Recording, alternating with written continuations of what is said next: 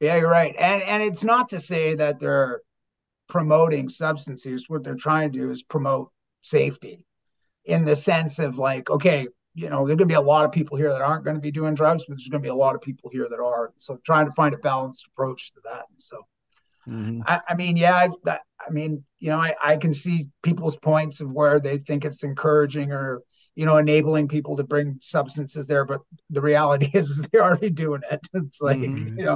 they're doing it right now somewhere, at school, buying it at school. It's just it's really changed. We've entered a synthetic era of substance use. Don't Hide the Scars, a weekly podcast focused on addiction and recovery. Created by the nonprofit Pain, Parents and Addicts in Need, and founded by Flint Anderson. Flint brought this really interesting thing. Guy, he was showing me that we won't specify the group, but it's essentially like a company that puts on like concerts or events, like kind of like rave type things. And they were providing test strips, Flint? Yeah. And where I took notice of this guy is I almost should have pre-warned him a little bit on this one. I noticed that the event that you're doing, this is the company that's providing the fentanyl test strips. Oh, yeah. And I didn't know that. Yeah, and it has it right on the bag. right, yeah. I'm gonna tell you right out of the get-go. All right. What is this, a party? And this company literally are promoters of nightlife entertainment for young people. Right. And what that is telling me is that that's okay if you use, we just don't want you dying inside of our events. Right. Right. And so again, I take big issue with that and how that is promoted. They're under the guise of, this is a health excuse me. This is a health issue, which we all know it is. But they're also promoting health and safety. But in fact, they're just, again, in my opinion, trying to get kids or young adults into their venues. Well, I mean, you got to look at too, really, with anything that people go to, whether it's a concert, a football game, a rave, or a festival. People show up, people use drugs, right? I get it. This is the reality of our society, is that people are coming, they're going to bring their own dope, and they're going to get high. Now, in light of what these guys, I think, what they're saying and maybe what is portrayed and maybe what should be said is the fact that if you are going to, bring your substances, then we do have drug checking, we do have, et cetera. It's not that they're trying to promote people to come in and bring their drugs and calling it maybe dance safe or whatever you explained to me that they were saying. That what they're trying to do is saying, like, look, we know probably the reality is that somebody's going to come here and get high. We don't want you to die here. So get your drugs tested. And if it does have fentanyl in it, a lot of the kids too, they're buying MDMA to go to a rave to use it. They don't want fentanyl. And if they did go to the facility and check it and did have fentanyl, they're all going to look at each other at least and say, well, hell, we don't want this crap. And then go into the rave. So you have to look at it with glass half full, glass full type thing. Yeah. Well, I'm trying to look at some of this stuff like that. But I'm starting to get extremely irritated with it. You made a comment that these kids don't want to, they may, get ecstasy and come in and do their thing and don't want fentanyl in it. I don't know what it's like in your area. Okay. But in this area, and we've interviewed more kids than we know what to do with here. These kids are looking for fentanyl. They know exactly what they're buying. They're using these test strips to make sure that they're not going over the 2 milligram mark, because that's the possible overdose line. And again, we've we talk to young people all the time about this, and especially when somebody's kind of neck deep in their addiction, they're actually looking for fentanyl. Yeah, no, I mean, there's same circumstances here, but I mean, look, there are a lot of kids too that aren't looking for it, and so I get it. You don't want them to go there and get something that they think is something else and then dying because of it. That's the tragedy. Not to say that people dying of fentanyl isn't a tragedy in itself, but that's when people are literally being poisoned, right? They're buying something, they're expecting it to be the substance that they're known to be taking, and it's not. That's not an overdose. That's somebody being poisoned and killed. I get that. Yeah. And I get that. And I support that poisoning side. Well, you know what I mean by that. Yeah. I know that's a poisoning, and that's the only way we're going to be able to put some of these people in prison. All right, is because of the poisoning. And those are some of the laws that are being changed here in California. But again, on the other side of that, I mean, are we allowing? Are we saying to these kids the message that's there is the message that's okay? You know what? We know you're going to come. We know you're going to get high. We know you're going to use, and that's okay. See, I take issue with that message. I mean, for me, even in my talks with kids in schools, and I never tell kids to use drugs. However, if they are using them, I definitely prepare them of what that looks like and how to use them more safely. And I think in that sense, it doesn't come across as that I'm being judgmental or telling somebody what to do with their lives to get off substances. And so the reality, again, is that youth are going to experiment with a whole list of substances. And so we have to really, it's not like when we were kids, you know what I mean? And smoking red hair and sesame and, dropping a little LSD and some mushrooms, right? Right. We weren't worried I was never worried as a kid of dying. Right. Now it's different. You know what? We have to be different in our approach. We can't go with 1980s, what was available then, to 2023, what's available now. Right. And if us coming with the same thing that didn't stop us from using drugs was don't use them works, then that don't work either. So we already know all these things. So we really have to look at our approach and how do we build a relationship with these youth so that we can give them the best information possible to have the best response and outcome. I give kids nasal naloxone all the time. Because they don't like the injection part of it, right? The nasal stuff, they carry this stuff around like it's a trinket off their backpack, like it's a fashion statement. Right. Do you know why they don't like the injection? Well, I think because it's a 30-day blockage.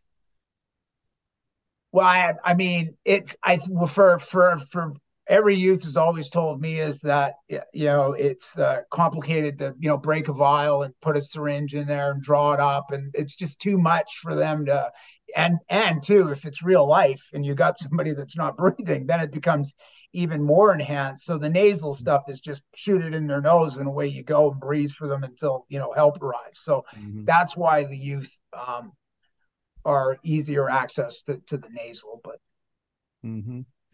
Yeah, one thing that was said, like especially talking about like raves and things like that. So with fentanyl, though, it's like it's got a similar effect like heroin, right?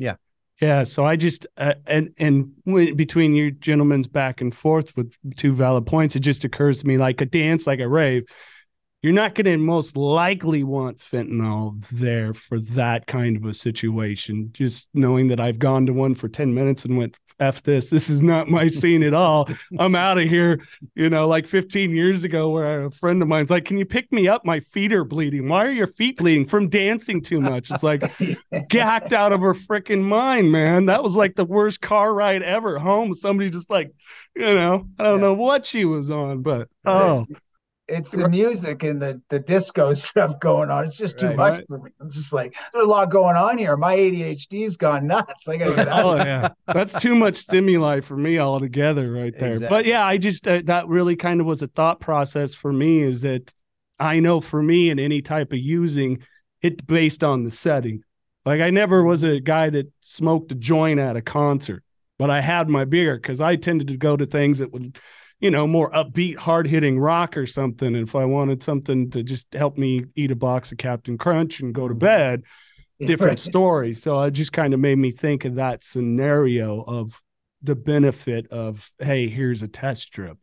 Because we do talk about the poisoning nature of it. There is a poisoning. The vast majority of these deaths we're seeing are freaking poisonings. Yep. Yeah, you're right. And it's not to say that they're promoting substance use. What they're trying to do is promote safety in the sense of like, okay, there's going to be a lot of people here that aren't going to be doing drugs, but there's going to be a lot of people here that are. So trying to find a balanced approach to that. So, I can see people's points of where they think it's encouraging or, enabling people to bring substances there. But the reality is they're already doing it. It's like, they're doing it right now somewhere, at school, buying it at school, it's really changed.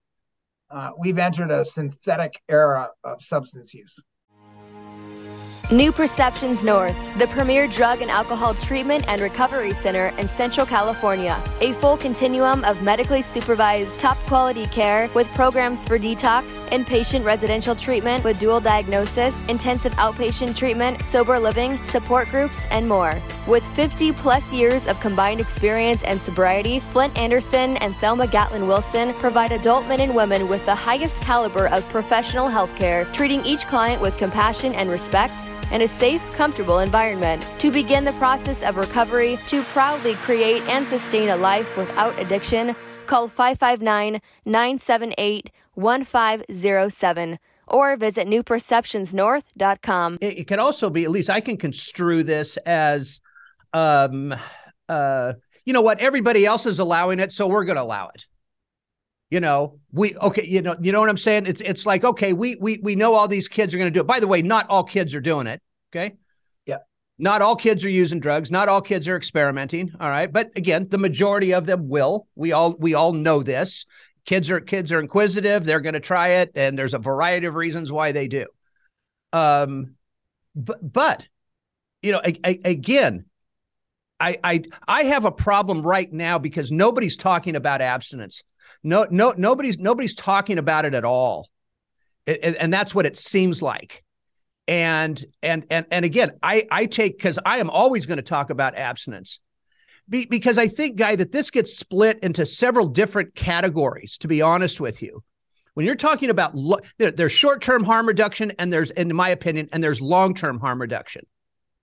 I am dead set against long-term harm reduction, but I will say this. It also can be split up in ages, by age group. When you're dealing with a 20-year-old or a 25-year-old, why on God's green earth would you want to put somebody on long-term harm reduction? I'm speaking of opioid use now, okay? Why would somebody want to, again, they're sending the message that you can't get clean. And now you're going to be on Suboxone or methadone for the rest of your life. Because guess what? Most people aren't going to stop taking that stuff. Yeah, I mean, there's like abstinence is talked about, people getting off drugs. But see, this one thing that you're mentioning here, which is really real in the recovery industry, is stigma of these medications, of addiction opioid use medications such as methadone and Suboxone as well, which for a lot of people, even getting on them, depending on the level of dose, like here's the thing, is that if I'm on 120 milligrams of methadone, yeah, I'm likely going to be sleeping half my life. Right. But if I'm on like 10 milligrams, or 5 milligrams, a lot of it too is based on people's circumstances with anxiety and depression that they've dealt with. It just kind of gives them a little bit of a balance. I actually know multiple people who have been on Suboxone and they're taking like 2 milligrams a day. I mean, it's so tiny, but that 2 milligrams, for whatever reason, has kept them away from the illicit drug supply. So I have absolutely no issues with people. To me, that's abstinence in the sense is like, like, hey, I'm not using the drug that tanks my life. I'm using a medication that actually got me employed, that actually got me a girlfriend, that actually got my kids back, that's done all these things to help me move forward. And so one of those medications can be really life-saving. Myself personally, I don't take anything. I was on methadone for 9 months when I went to treatment. And if I wasn't on methadone for those 9 months, dude, I would have not made it because my brain was wired to use drugs, for any reason, not just for being depressed, but even for being in a good mood. I could wake up in a good mood and be like, let's just go tank our lives. Sure. Sure. One of the reasons why, again, we're just going to agree to disagree on a lot of this stuff today. Okay. Because look, and I know that routine took me 2 years to get off methadone. Because when you go to, let's just take the methadone issue for a second. When you go into a methadone clinic, those are not treatment centers. Those are maintenance centers. Every methadone clinic you walk into, we all know that if we're on 120 or if we're on 70 milligrams or if we're on 5 milligrams, we can walk into that clinic at any point and tell that doctor, this dose isn't holding me. We need to increase it. And they're going to increase it every single time. And Yeah. one of the reasons why when you get down to that 2 milligrams or even 1 milligram of Suboxone and or methadone, the psychological fear that comes into that head of ours is scary. It's the psychological piece of how are we ever going to live without this? I don't know that I can do life without this. And I know there's a lot of people out there that are in that little bracket by themselves, in that 1 milligram, 2 milligram. Sometimes it takes 6 months for somebody to come off of 2 milligrams. Yep. No, there's no, I'm not disagreeing. You know what? It took me 2 years to actually be normal, not using anything. It took whether I was on Suboxone, methadone, or anything else. I mean, literally, my body and my brain and my mind took so long to like kind of balance itself out to where it should be. Mm-hmm. And that's the reality is for chronic substance users. I mean, man, it's a journey. And this is one of those things where proper support. Hey, listen, I've always said this. You know how I got inspired to be off methadone? Because the freaking guy next to me told me he doesn't take it anymore. And I was just like, what? Right. Like, so it's kind of recovery is a process and a journey. Mm-hmm. We have to support people along that journey, whether they're doing something that we don't agree with or not. The one thing I've always said is that I didn't know if people were judging me that I was on methadone. And if they were, at least I didn't know they were. Because if I did find out that they were, it would definitely make me feel a little bit uncomfortable to be around them. Sure. And so one of those things that I've often remembered, even in my own life, is that, hey, today I'm on methadone. Who knows what that's going to look like in a few weeks from now? But we got to really try to inspire people as well and do it through communication and support and be like, hey, brother, man, I got you, man. Like, that's how I find that what goes on in our society between harm reduction and recovery is enough. Like, we're not inspiring or helping each other. We're actually making comments towards people who are struggling with substance use and addiction. And how is that inspiring them to be like, let's go to that facility? Those people that are pointing fingers at us all day saying that we're, these dirty homeless drug users, causing harm on the streets. It's like, it becomes, we really have to look at how or what we're trying to do. And for me, recovery is about attraction. I was attracted to people that got their lives together that I saw was a shitstorm before. And I was like, what? Like you're standing up straight. Like you're not sleeping on the side of the road. That's what inspired me to be like, maybe things are possible. Incredibly valid point. And you said something there interesting about, the people taking such a small dose of either methadone, Suboxone, and it's not so much. I mean, I don't remember exactly your words like that allowed them, but it definitely allowed for a clearing of space to move into some of the things that we need to focus on, and our mental health, maybe the traumas that led to the substance use in the first place. I mean, you've shared your story here before, and it's definitely out there about all that you went through trauma wise. And so sometimes, a little less of the judgment to create a space that doesn't, I don't know, maybe reactivate some trauma. I've heard some people that maybe fallen off and not gone back to a 12-step group meeting because they face some judgment there. Yeah, for sure. One of the things too that I had to learn is I didn't know how to do life, man. Mm-hmm. Like I honestly, when somebody asked to go for a coffee, I was like, what does that actually mean? Like, I'm you know what I mean? Like, I haven't done this. Like, we're going to go for a coffee and do absolutely what? We're going to talk? Like, like, for me, it gave me that, you're right, that space to actually try new things and stuff that I had forgotten that I enjoyed, like going to the movies or watching a video with a couple people or going to a sports game. Those things are stuff that I used to enjoy before. I find addiction just buries that, but it doesn't remove that. And so you have to rediscover that stuff in your life again. And that's really what kind of being on an opiate agonist therapy did for me for 9 months, is gave me the ability to try some new things, get comfortable with it, right? And an ability to have a lot more support. And as I was going through the journey, I started with one person, 2 people, 10 people, 20 people. Holy smokes, I got a freaking army behind me right now. I'm feeling like I can do this. And then them encouraging me, checking up on me, taking me to the gym, bringing me like soups and hot teas and, energy drinks. You're going to need this, and sugar and chocolate. And it's like, all right, man, like, making you feel that love. And that's what really got me to a place was like, I don't need anything anymore. Mm-hmm. So it's a lot of that aftercare as you talk about the importance of. Yeah. And look, and I agree with that. And obviously, look, we all know the stigma of addiction has to be broken somewhere. Okay. I mean, and the last thing any of us are doing are judging anybody, but I'm a realist. All right. And you walk over to a methadone clinic today. All right. And I guarantee you 95% of those people have no intention of ever getting clean.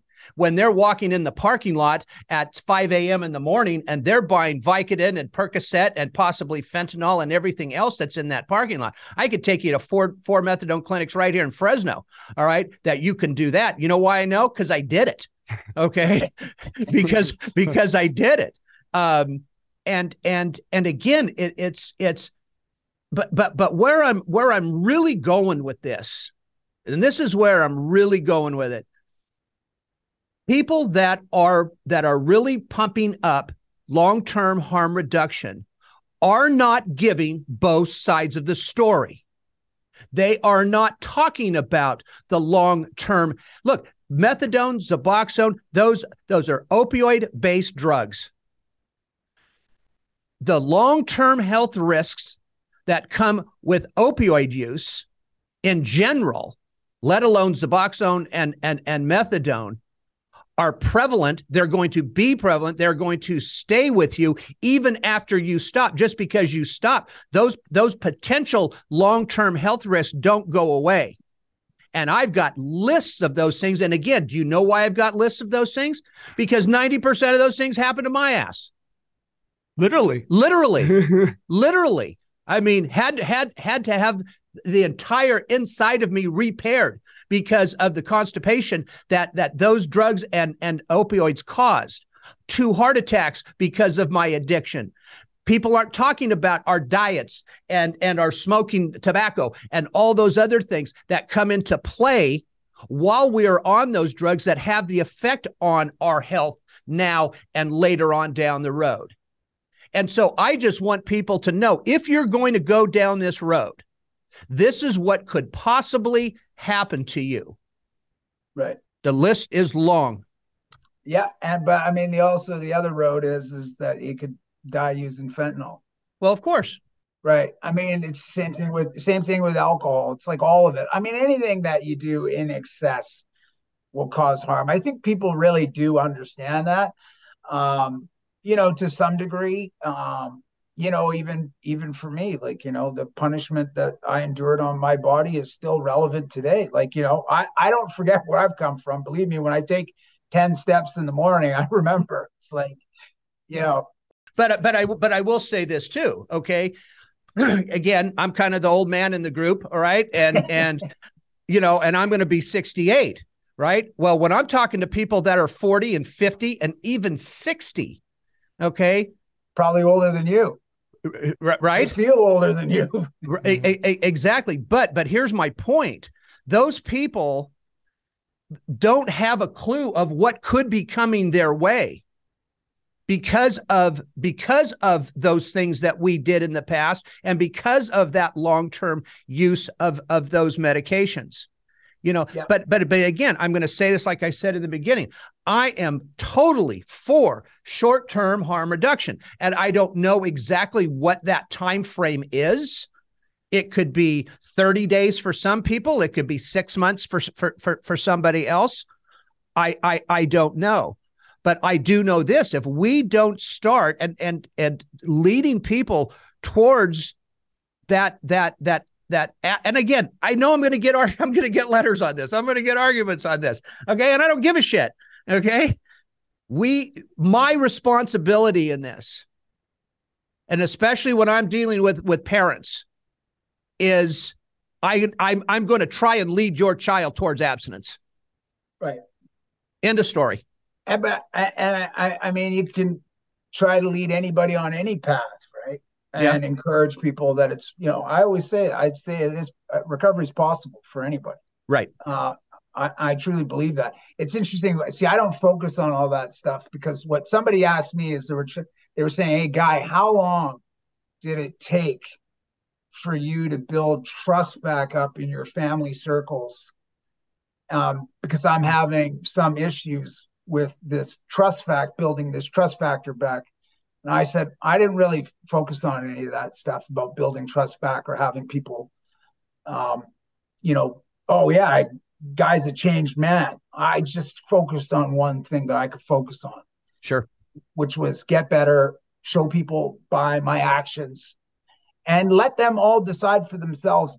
And so it's in the sense of the same kind of thing where I talk about with anything is that I don't focus on all those things of what I want to get back. I just focus on what I need to do for myself today, and let the chips fall where they're going to fall. And I think when you do that, because I think as us as substance users or recovering substance users, is that our minds focus too much on everything, and then it becomes so overwhelming. It's like, dude, just drop it all. Like all my job is I don't want to get high today, and let me just figure out how to get the hell through it. Right. Let everything else go away. And you just focus on that. And you know what? I found that became really the crutch of my success. I think, Flint, and it's just, and I say it a lot, Guy, I just worry about anyone having a chink in the armor,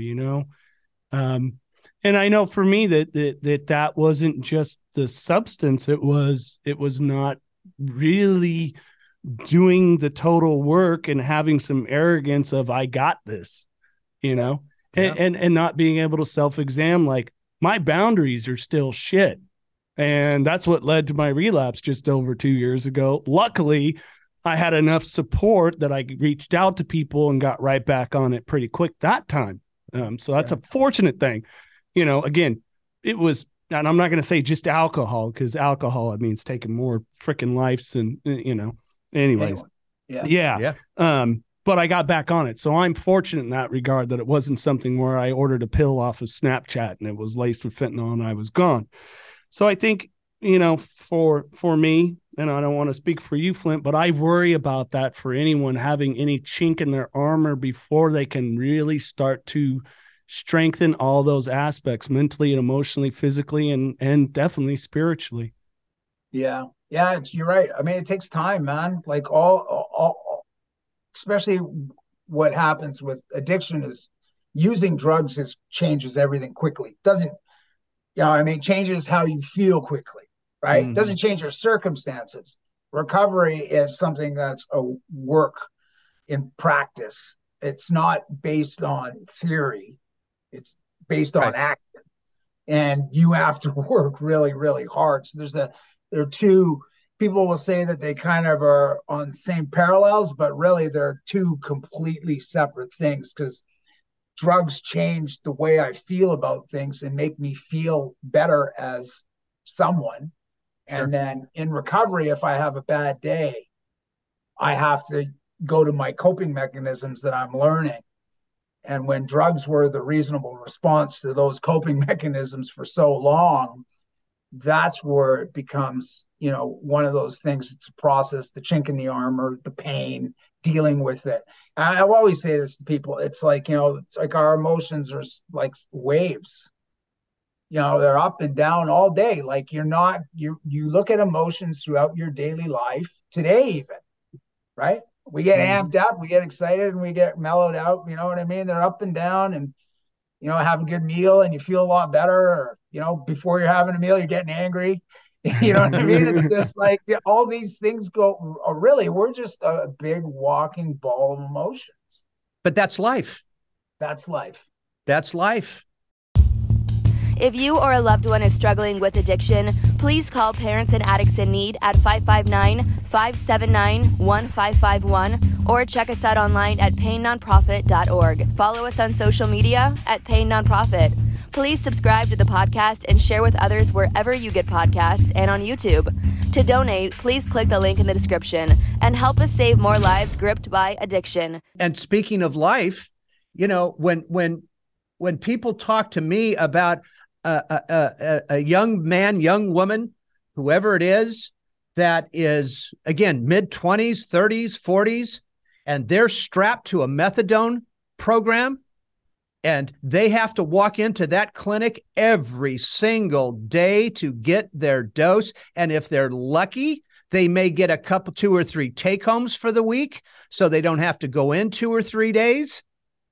And God forbid if they have to go out of town somewhere, and God forbid if they forget their methadone, because they will not stay there.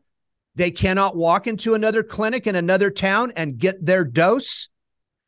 That is a law. They can't do that. And so all of a sudden you're somewhere, you don't have your methadone, you forgot it.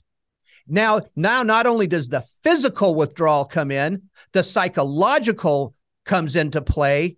You are an absolute train wreck at this point. And if you're with your family, you just blew that family trip all to hell. And right. and again, it's the same with Suboxone. You forget, you don't have to go in to get it every day with Suboxone, which is a plus. Okay. But if you forget it somewhere, you put it in a bag and you're flying to Hawaii, and that piece of luggage gets lost and you don't have it. Holy shit. I've been in those situations, man. That is pure fear, panic that comes upon you like a wave, like a tsunami, and right. Everything else gets blown to shit. Well, I always look at people that are on those medications. You have to look at the life that it was before. And if it does give them some sort of sense of stability, then. Aha. Great. I'm glad you said that, because again, it goes back to my point of you almost have to take this individually, because not everybody's a street person. Not everybody is a street person. Not everybody is living, we call it, north of Herndon here, right? In a $500,000 house somewhere. So we're talking about almost 2 different types or 3 different types of societal situations here, where you're right, they're not the same. They are not the same, and they have to be treated differently. And that's why options have to be given. The truth has to be told. I don't disagree. This is the thing, like I say to people, I don't support harm reduction over recovery, and I don't support recovery over harm reduction. I support helping people. And you know what, where somebody's at right now, this is where I tell people, this is where the person's at. This is where I'm going to work with them. And you know what? Like, I just tell people a lot of the stuff that I've been through in my whole life becomes relatable to people that are coming up behind me. And so you pass on Sure. some wisdom to people, and you hope that people will discover their own path. And I know, I know lots of people, the longevity of drug use, they're hunched over now, they're in pain. Yeah. They're going to be on medications for the rest of their lives Yeah. because of that pain now. I honestly, it breaks my heart because I've witnessed a lot of friends growing up when we were kids that are now in wheelchairs, they can't Right. walk. But still, for me, the life that they live today is much better than the life that they lived, 10 years ago. Mm-hmm. And for me, that's me just, I had a friend call me from the downtown east side a couple of weeks ago. And, he's been down there for like 30 years. And he just called me out of the blue and he said, "Hey, what are you doing?" And I said, "Oh, I'm just, sitting at home watching the hockey game." And he said, "I feel lonely." Mm-hmm. And here it is to me. I'm like, when I hear somebody say that, that's real for me. And I just said, "Well, what do you want to do?" And I came down, I drove down there, picked him up, and we went to this nice area of town, West 10th, where I grew up as a kid in group homes. A nice little coffee shop. We had coffee. I take him to this park where you can oversee Vancouver. And we're just standing on this hill, drinking a cup of coffee and talking, and just talking. And you're showing, and he never saw the area because he's been trapped in a 2-block radius for the last Right. 20 years. Yeah. But just getting him out, of there. And you know what he said? He says, "Guy, I'm surrounded by services. I'm surrounded by everything, all of it. But I still feel lonely." And to That me, hurts. man, that's pain, man. It is. And I just said to him, I said, "Well, hey, man, anytime you feel lonely, man, I'll come pick you up and take you out for a coffee." He ain't going to treatment. Right. He's not. And again, that kind of breaks it down into that societal piece. When you've got a 60-year-old, 65-year-old that has been on the streets for 10 years, 20 years, 30 years. No, they're not going to treatment. Okay. They're not. They live in that 2-block radius. They're going to stay in that 2-block radius. For all the reasons that you mentioned. And I have no problem with that. Okay. I have no problem with somebody in that particular group being on methadone for the rest of their life, because that life, no matter what it is now, it's better than what it was. Just like you said, no question about it. But if we don't start breaking this down into almost generationally, that 18 to 25-year-old bracket, the 26 to 40 bracket, the 40 bracket to 59-year-old bracket, because they're all different. I'm going to go back and say it again. They're not all street people. They've got careers ahead of them, lives ahead. And I'm not trying to be an asshole here. I'm not. Asshole. Okay? Yeah.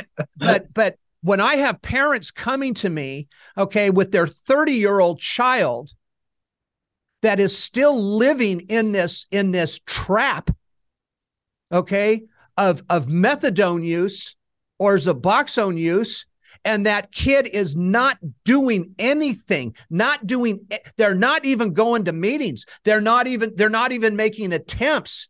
Not everybody that takes this stuff is taking it for the right reasons. Yeah. And again, that's a message that's not being delivered. And yeah. No, it made me sad, for your friend. But but when you were telling that, I was then picturing that gentleman as like a 23-year-old or something like that. And it's like so much life ahead. But how do we, when they're in that way of living, it's kind of made me think too of the guy that's been in prison for 45 years and some reason he gets out and then he's right back in because he doesn't know another way. Like, how do we then, with the individual that has gotten to the point, much as yourself was at one time, of we're taking this away, how do we give them something else? Like, you had an amazing sense of community at that 9 months when you're like, okay, I'm coming off of methadone, of people, like you said, bringing you soup and being there. How do we present that more? That there's, that's one of my biggest things. We are taking something away. And I get it. Hey, I get wanting to A, numb out, or B, like me, I was numb living, but when I got some drinks in me, I was Mr. Fun. Like, I could feel something, woohoo, let's go. All right, let's talk to women, whatever it was. So how do we, take that away and give something back? Yeah. Well, I think we have to let people know that things are possible, that there's options, right? Sure. I'm an option guy. Like, I mean, I give people all the options. I don't just give them a little bit. This is where we have a whole assortment to pick from here. And two, you tell, like, I mean, I know a lot of people too that have come to me that want to get into treatment. They're like, I want to get off drugs and I don't want to be on methadone either. I might need it for a little bit. Right. But I'm getting the hell. I don't want to be tied down to that thing because, as you pointed out earlier, with all the other policy aspects behind it. So there's that too, right? You have people, one of the things, you got to have these open and honest conversations with people as well, right? Like, right. I don't try to sugarcoat anything or hide anything. Like, for me, you know what, when I was in the downtown east side, I could have gotten involved in a heroin program. And you know what I said is that I don't want your heroin program. I want to buy it off the street. Right. Well, right. Yeah, it was just kind of like, huh? But that was because there's a lot of barriers that would come with that. Sure. My life would be really involved in, going to a facility 3 times a day to do heroin, where I was like, okay, man, I can already see this playing out in my life. This is not going to be, I'll just call my dope dealer and get it dropped off like dominoes. Right. And no barriers. Right. So, and then eventually want to get off it when I want to get off of it, type thing. Right. I think that's our thing. Even when I talk to kids tell me all the time, how long does withdrawal last? And I'm like, wow, shit, that can last a while, pal. A while, man. You bet. Yeah. I mean, I honestly, when I went through withdrawal, I tell kids this: I'd go to jail. They would not they give you jail for just little, right? No, jail for jail in Canada back in the day, not now, but back in the day. You go to jail in Canada, you tell them you're a heroin user, they give you powder Gatorade. Oh, Jesus Christ. No, hey, you tell them you're an alcoholic, they give you value. Right. You know what I mean? Right. So I used to say I'm an alcoholic and heroin user. Absolutely. It's like get value for about 4 or 5 days, right?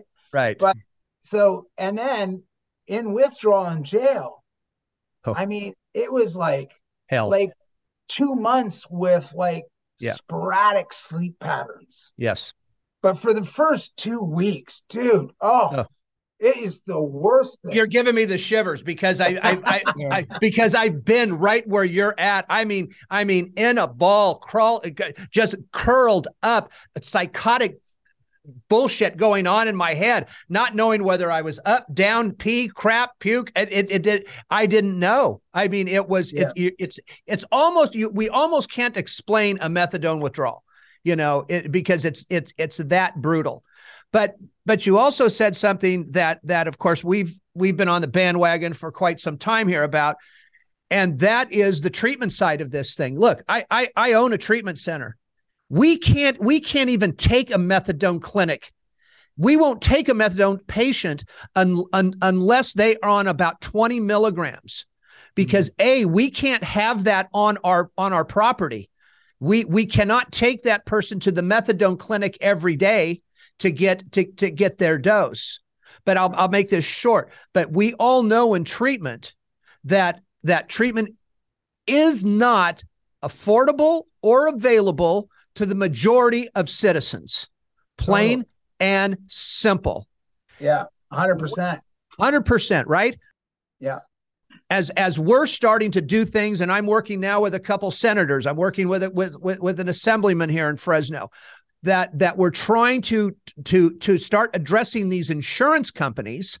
Now, again, we probably won't see this in my lifetime, but if we don't make treatment affordable for the individual, and not over the top profitable, but profitable for the treatment center so we can keep our doors open. This whole mess, everything we're talking about here, Guy, I'm telling you right now, is going to go right out the fucking window.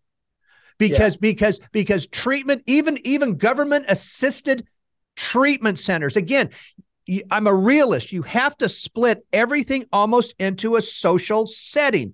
People that live in a $500,000 house at first are not going to send their kids to a government county run program. We're going to go to Malibu. Well, right. Or something in between. Okay. But I tell people, God, screw Malibu. Okay. Nobody needs to pay $50,000 a month for treatment. That's all bullshit. Hey, Flint. Hey, I'll tell you this. Somebody wants to send me, I'll go to treatment right now in Malibu. I'll go there for a vacation, right? I just want to go right now. That's a refresher course. Packed, I'm leaving. Right. I'll come do treatment for 90 days there all day. Was it Rodney Dangerfield and Caddyshack? Oh, they need a refresher course. Yeah, you know? that's. I remember one guy. I took my wife. Some treatment center. This is years ago. Invited me to come down there just to see their property, right? And they were having this dinner, and Kathy and I go down there, and I mean, it's just drop dead gorgeous. Kathy and I are walking in, and we're going, holy shit, we just went on vacation here, right? Yeah. So we're walking around the place. It was I think it was actually an 8-bed facility, but each bedroom looked like the size of my house. And of course the food was unbelievable, but the staff, so we're sitting there and I'm basically I'm there just to, eat their food and take off. Okay. So we're eating and this gal comes up to me, somebody that worked there, and she goes, oh, well, she says, Lindsay Lohan came here. And I looked at her and the smart ass that I am, I looked at her and I go, wow, that worked out well. I said, and then I looked at her and I said, by the way, I said, you just blew HIPAA. I said, you know what, if you want to bring me in here to stay for a couple of months, free of charge, I'll do it. I said, but other than that, my wife and I are out of here. See ya. And we did. Yeah. And we left because that kind of stuff is bullshit. But if we as a nation, you in Canada, wherever it is, if we don't do something quickly here in and for the treatment facilities, we're already in trouble. Okay. But we cannot offer the service. We want to help people. Most of us want to help people. We don't give a shit about the money. Okay. We don't need to make hundreds of millions of dollars. We need to keep our doors open, pay our employees, pay our insurances. And here in California, of course, it's ridiculously high, just ridiculously high. And we have to be able to offer those services to people, because I think if it was affordable to people and if it was a decent place to go, I do believe that more people would go. I really do. I don't disagree. I think it's unaffordable, and I think that's for what we need is opportunity. People, when they want to go, I want to help at 3 a.m., not 9 a.m. Right. And we need to be there to get people, because, my thought process of recovery changed so rapidly. Right. It's like, I want to go right now. And then it's like, oh, something changed. I got a bag of dope at 7 a.m. Yeah. Right. That's exactly it. And again, so I'm here to tell you this, and I don't care. When you're dealing with county run organizations, if you call Fresno County Department of Behavioral Health, and we're actually on their website, if you call there on a Saturday, Sunday, or past 5 o'clock, you're lucky if the phone even rings. Right. Okay. If you call during business hours, you may, if you're lucky, get a live body on the other end of the phone. And you're going to be extremely lucky if you get a call back within 3 days.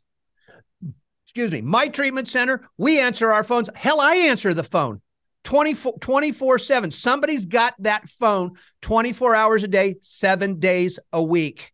That's good. And you bet, because I was like you. When I wanted to go, it may have been 1 o'clock in the morning. Who's gonna take that call? The majority of them are not. So again, my point. Not only does treatment have to change from the insurance standpoint, treatment itself has to change. The treatment centers have to change. And I just got done today, as a matter of fact, because we have outpatient programs as well. It was time for our revision. We got revisions back. So we got our revisions. We sent them back. The state sent them back again. And I swear to God, we did not put a couple of commas in a place. And some asshole in California sat there and go, oh, well, we're just going to send these back. Okay. Right. Now you've got another 3 weeks. Yeah. Before you get a response. And we're all wondering why we're in a mess. Yeah. We make it hard to help people. Man. Yeah, we do. Yeah, we do. Yeah. Yeah. And if we can shift the incentives, because it's sad that there's someone that, could have been you, Guy, could have been you, Flint. I didn't go to treatment. I kind of had to white knuckle and 12-step it, but we're literally just saying that individual is not economically viable. So how do we start to actually, especially when it comes to our government and our politicians, say a lot of shit? And I know you've heard it up there. Like, I know you know who Bonnie Henry is. We could get into that stuff, but how do we shift the damn incentives so that it's economically viable for those that can, decision makers, that they can really understand this disease and do some damn good and help? Because I'll tell you what, you'd save a lot more money and strain on the system if we could get people through treatment, into good aftercare, and getting back to being a citizen, or for the first time stepping into citizenship and really being a contributing member of society. I don't disagree, but I also think too, it's not just the government. And part that's most important is that what people are trying to break free from, you can't put them back in there. Like, you can't keep putting people in the same dirty bathwater. Right. And one of the other things too is we need corporate buy-in from companies to we do. Give people a freaking shot at a job. Yep. Like, hey, stop blaming and pointing fingers. Yeah, government's got to do their part. But solely us as a society have to really change our approach. Because I'll tell you right now, people are carrying around a luggage with a criminal record in it for the rest of their lives, can't access housing, can't access employment. And we wonder why people don't stick with it. We have to say, hey, you know what, man, you got a criminal record. I couldn't care less. Right. You went to treatment and you got off drugs. I want to hire you. Sure. These are things that we need also attached to the treatment industry, where corporate companies such as, listen, I could name a few, Amazon, Hootsuite, everybody else under the sun that, the restaurant industry, shopping industry, telemarketing, whatever it is, but pay people a salary so that they feel productive and build some confidence in their lives. I mean, one of the things that I swear I broke down and cried was the first time I looked at a paycheck. Mm-hmm. Like, somebody didn't give me cash under the table. Right. Like, my name was on a check, man. Right. With a stub that you got to go pay your taxes. I mean, it made me feel good, man. Or getting my ID back. Sure. Yeah.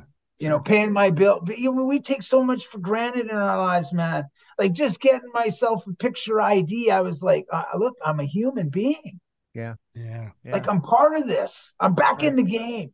Right. Yeah. Those are things that we need to go along. It's not all just about getting off drugs. That to me is like going to school, and I'm not going to use it for the rest of my life. Teach me how to live in these treatment facilities. Teach me how to be inspired. Show me what the outcome's going to look like in my life. Sure. And there are treatment centers like ours that do that, but it always starts with detoxing that person properly and getting them through that. Because if you don't detox them properly, I'm sorry, that brain of ours, and I include myself in that group, okay, we are not going to be able to understand what that therapist is saying, or that job recruitment officer is saying. We're just not going to grasp it, because we all know it takes a couple of years for our brains to even start to heal again. And so we have to be able, you can't just throw somebody in a fucking closet, okay, at Salvation Army that's been on heroin for 20 years and say, hey, here's a couple aspirin, because Salvation Army will not detox with medications. All right. Teen Challenge will not detox with medications because they can't. They don't have the licensing for it. So how do you, and I don't know, you're the same way. If I got thrown in a room like that, okay, guess what? My ass is out of there within about 6 hours. Yeah. Because I wouldn't have been able to go through that. Yeah. We're not given the right information. We're not giving the right treatment. Okay. As a whole, I'm saying as an entire society, we're not doing it.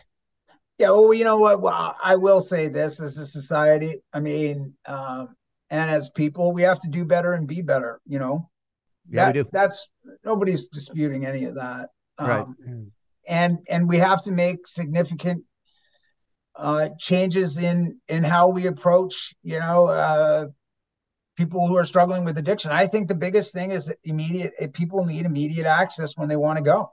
And if we don't even start there, then I'm telling you, we're going to have this, it's like digging a hole and trying to climb back out of it. The longer you keep digging, the harder it is to get back out. So we really have to change the approach, immediate access, withdrawal management, get people to understand. Listen, you go have a heart attack, you go to the hospital, you can get admitted, right? You bet. You can't get admitted in Canada anyway. If you go and 1 in 6 people are admitted at a hospital in Canada, in St. Paul's Hospital in British Columbia, 1 in every 6 has a substance use disorder. Right. So when you actually think about it, going into the hospital or the ED and asking for help because you want to get off drugs, but they should admit you and stabilize you there. A hospital is a great stabilization center. Sure, but they're not going to do it. Exactly. But see, this is the thing where you can't say it's a health issue.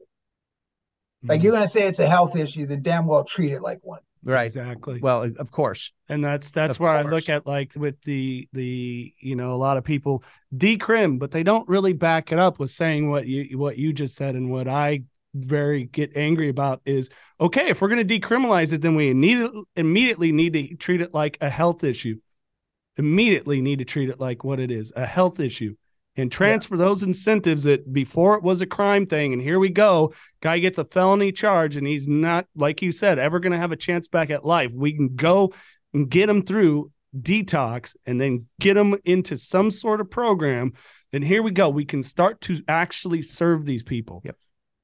Yeah. And too, I think it's inhumane not to allow people to continue suffering and you know what, like I have many conversations with people on the street. They ain't asking me for dope. Right. They're asking me to get the hell out. Right. Yeah. Right. They're there. I get as simple as I got a young dude I've adopted, Arthur, and either I catch him when he's high, and I seem to be the one person that can talk him down a little bit away from the 7-Eleven, or it's hey man, and I remember his name when he is not using, and it's like the fucking sun shined down upon him, like he felt important and just wants a Gatorade. Right. Yeah. And it's like that humanity. Right. I'm going to bring up something too, that I didn't know I was going to bring it up today, but I have to, because I met with somebody 2 days ago. I actually spoke before a women's group last week, and this lady came up to me afterwards, and she's a nurse, and she works in the NICU unit, and with babies that are going through withdrawal symptoms. And I'm gonna be a part of her organization here soon, because she really hit home. But what's happening, and this is happening all over the country, but here's a just briefly what this is. They are detoxing these babies with both methadone and morphine. Yeah. And we all know what these infants are going through, these 2-day-old, 3-year-old, 5-day-old infants, the shakes and the sweats and everything that we as adults went through. And what's happening is that the nurses that are working in these units are so desensitized. I can't say it with my teeth. Certain words I can't pronounce, guy. Yeah. And the doctors are as well. And these physicians are actually discharging these infants back with their current using parents that are on methadone. And they're finding that if the parent can't get their daily dose of the methadone, they're stealing the baby's methadone. Yeah. This is a whole nother world that we're all in, but nobody knows about it, and nobody's doing anything about it. I mean, this is what our life is now. You know, there's just so much to clean up here. It's pretty fucking scary, to be honest with you. We live in a scary world, though, right now. I mean, with just everything going on. Yep. I mean, it's just tough. I know it. Got to keep hope alive, right? Planting seeds. Yeah, man. I mean, that's it. I don't care. You know what? For me, I always say I don't care what government's in power. I don't care what people are going to do. I'm just, this is what I do. I'm going to do it. Right. And that's the thing. I just never. I always remembered the guy that handed out a sandwich and a coffee and handed his card that was from a recovery center in the downtown east side. I never forgot those types of people that come down there. And that's just what worked and helped me, gave me like somebody saw me. Right. I mattered enough to somebody to come down, and some guy that lived a life like I'm living now, did that for me then, meant a huge amount for me. And so those are just the things that I do. I don't really have an expectation in people's lives. I have an expectation of my own life of what it's going to look like. But for me, I just think if I continue to live my life the way it is, sober, inspire people of overcoming addiction, mental health, and homelessness, my hope is that, my story makes it so somebody doesn't have to go through what I went through. Absolutely. That's what I'll continue to, that's just me. That's what I'll continue to do. And I'm actually doing this thing with a school group that called me. I did a talk there years ago. And the kids they're doing a project on homelessness. And so they reached out. And so we're doing a Zoom tomorrow just to talk about, the many challenges of being homeless and how can we as a society support people, and what can we do to make a significant change so people can have access to housing. And so, those are the types of things make me get up every day. And, I wouldn't be sober today if I didn't go and give back. Everything I have in my life is really a huge result of that. Right. Right. Absolutely. Absolutely. A gift. Yep. Yes, sir. If people want to find out more about you, Guy, how can they do so?